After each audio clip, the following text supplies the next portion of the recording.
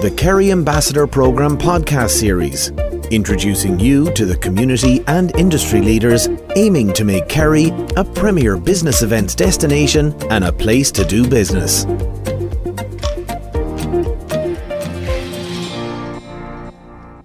The Kerry Ambassador programme was launched in October 2022.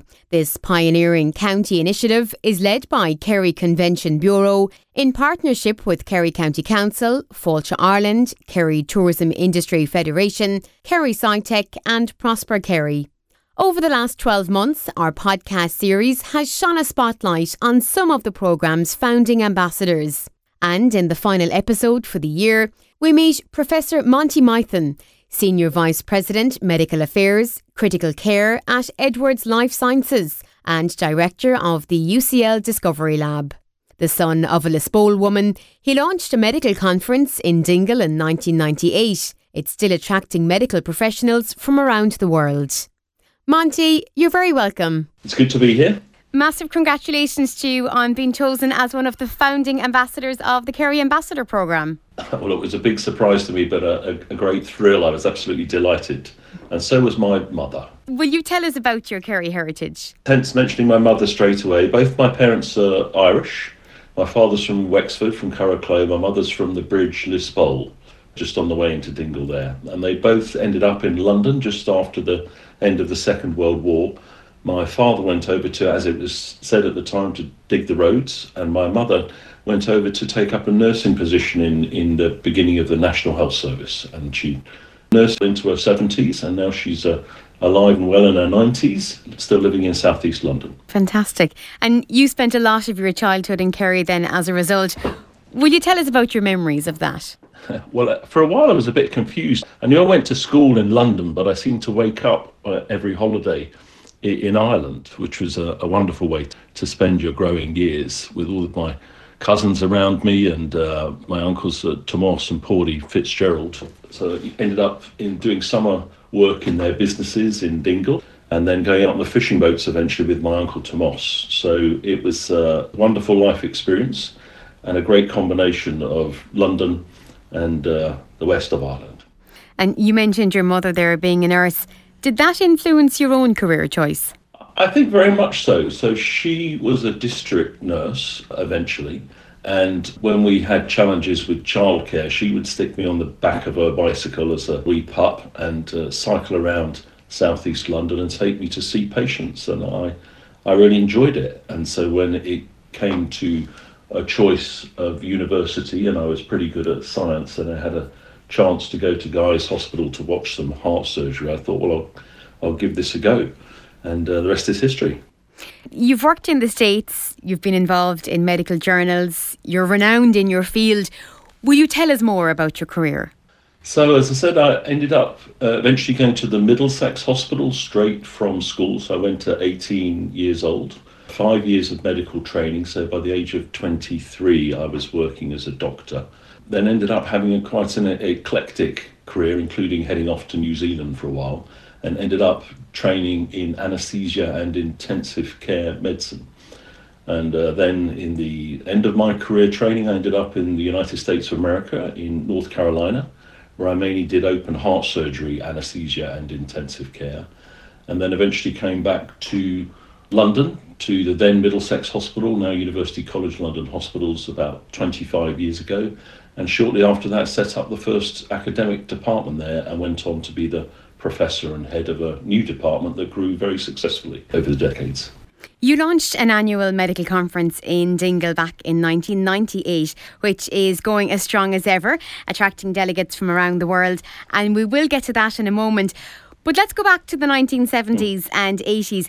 Can you tell us about the rugby tours that you brought to Kerry?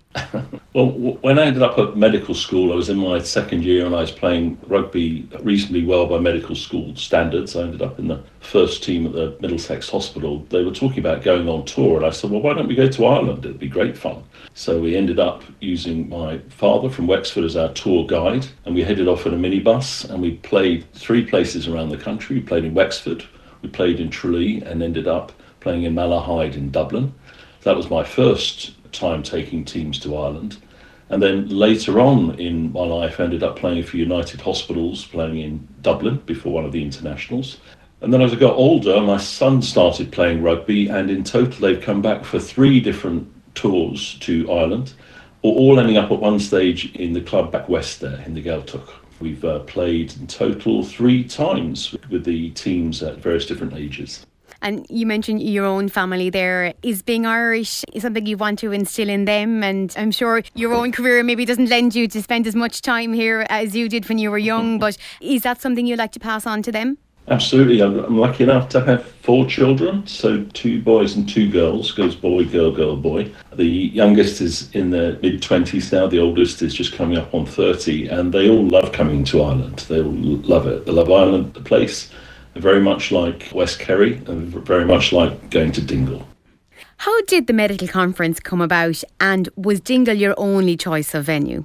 I just arrived back from America and was setting up this new department, and I was saying to my colleagues about the importance of having a conference to share our research, and they said, well, we don't want to have one in London, don't really want to have one elsewhere in England, that feels a bit odd. We could go elsewhere in Europe. And I said, well, what about Ireland? That's where my family's from. They said, that's a fantastic idea. Everyone wants to go to Ireland. And we ended up in Dingle to give it the first test. And from then on, everyone who's come said, please don't go anywhere else. Stay on the Dingle Peninsula. And tell us about who the conference is aimed at then. It's definitely an international group, so we do get people attending from all over the world. So this year our plenary speakers we featured were from not only the UK, Ireland and close Europe, but also from Australia and the United States, for example. It's a meeting that's been entitled Current Controversies in Perioperative Care. So everything that happens around the time of surgery we try to deal with. But we also have some wildcard presentations. So last year we had one of my colleagues gave a talk about the history of Tom Crean, and this year we had another historical presentation about some local heroes. Yes, delegates really get a sense of what the Dingle Peninsula is about. They're immersed in the culture and the scenery. Was giving them this experience part of your idea when devising the conference originally? Definitely. We put it together. My sadly departed younger sister Siobhan helped set the whole thing up. And when it was set up, it was very much set up with family and friends and tried to involve as many local businesses as possible and include Irish dancing, getting people to do some ceilidh, to get exposed to Irish music, to take them out to the Blasket Centre, to help them hear some of the Irish language and to understand some of the importance of things like GAA sports, for example. So they get fully immersed. And we also give them an opportunity to go around the town of Dingle on a regular basis to have a proper cultural experience. And during COVID, the conference was held as a virtual event, but one that still very much created a sense of being in Dingle and in Kerry. Can you share a few of the things you undertook and devices you employed to create a sense of the destination, albeit virtually? Well, the first one we did when we were fully locked down, we did it out of a studio, which is in a law firm, one of our friends and colleagues, Martin Howe and his family. It's a law firm that's based in what used to be a hospital in Brentford in London. And within that hospital, it's a longer story for another day, there happens to be an audiovisual studio. So we set up in there and did our best to pretend that we were still in Dingle, in the Skellig Hotel, including recording some dancing and some music, etc., and tried to give that real sort of sense of being there. And to do that, we deployed a version of a sort of Teams or Zoom type of lecture setup and ran a full live meeting, which seemed to go very well. The second time, we were unlocked enough to set up a studio in the main room at the Skellig Hotel in the ballroom there. So we set up a pop-up studio and exploited not only the fact that there's so much great local talent in audiovisual communication, but also the world-class internet speeds that are available in Dingle out of the Skellig Hotel meant that we could have a meeting that was linked ourselves up to Chicago in the USA and ran a hybrid meeting with about 10 or 12 people in the room, but most people were where they were at home around the world. And hopefully now we're back to proper live meetings and long may it last. You were an early investor in Kerry Airport, which now plays a significant economic role in the region. It must be very satisfying to see the impact the airport has had on Kerry's development. Oh, it's wonderful. It was my uncle Tomas Fitzgerald said you should invest in this airport. He said you're not going to invest in it to make any money, but you should invest in it because it's the right thing to do. And I was a young doctor, and myself and a friend from the UK put the little bit of money we had in to help get things going, and very, very proud to be a part of it. The airport's a wonderful, wonderful thing. And a huge asset, of course, to the conference that you hold in getting the delegates out to Dingle. But very important to them. So they've got very used to the routes now and get quite excited about the bus or the taxi trip to and from the airport. That's part of the kicking the meeting off and closing it out effectively. But the vast majority of them choose to use that route in. Or if it's more difficult for them, they'll go to Shannon or Cork or even Dublin. But Kerry Airport's the main route in. And for yourself too, when you do get a chance to get back to Kerry, it's great to have the route there from London to Kerry. Oh, it's fantastic. The fact that we can be up to Luton Airport's closest to where I live in West London. We get up there, jump on a flight, and you can do it in about 4 hours door to door if you get lucky. Speaking of London, you have been very active in the Kerry Association London over the years, and you were recognised in 2019 as the Kerry Person of the Year. What did receiving that accolade mean to you? Again, just shocked and absolutely thrilled, to be able to have my family there, my mother there, all of the children and friends and family, and to be celebrated in that way. It was an award for my family, friends and colleagues. I just happened to be the person who picked it up. But delighted to have it be in my name, and it's the trophy that I was given to mark it is proudly displayed in my office where I work in California at the moment, and admired by folks as they come in the door. Mm-hmm. The Kerry Ambassador programme, this is the reason we're here today, it's just celebrated its 1 year anniversary, and it's been a very, very busy year for the team at the Kerry Convention Bureau, working with so many of the Kerry Ambassadors on identifying and developing a range of event opportunities, some of which have now been confirmed as business won for Kerry, worth an estimated €2 million. As someone who's been instrumental in establishing and delivering an international conference of significant note in Kerry for over 20 years, you're aware of the power of business events and their ability to deliver both economic benefits and legacy outcomes for the community.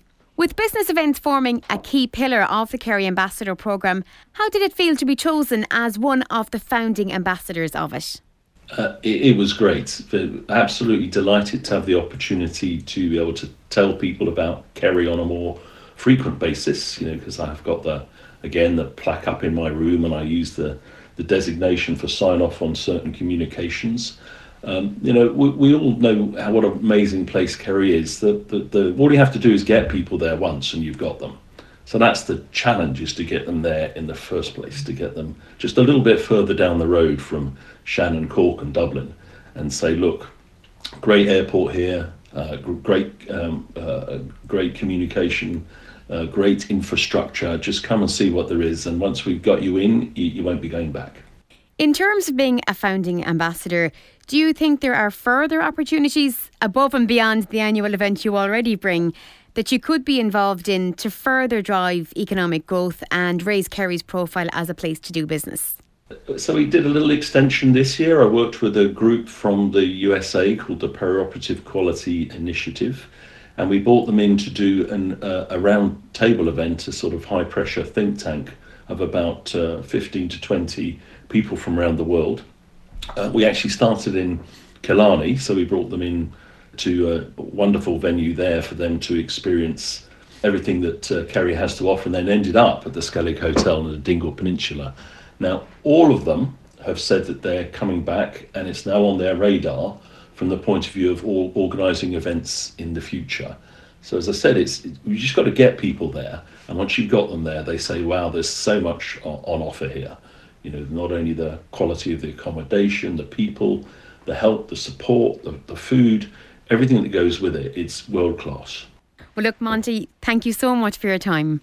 It's a pleasure. Good to talk to you. The Kerry Ambassador Programme, driving economic growth through business events and investment opportunities, and raising Kerry's profile as a global business hub. For more, visit kerryconventionbureau.com/Kerry Ambassador.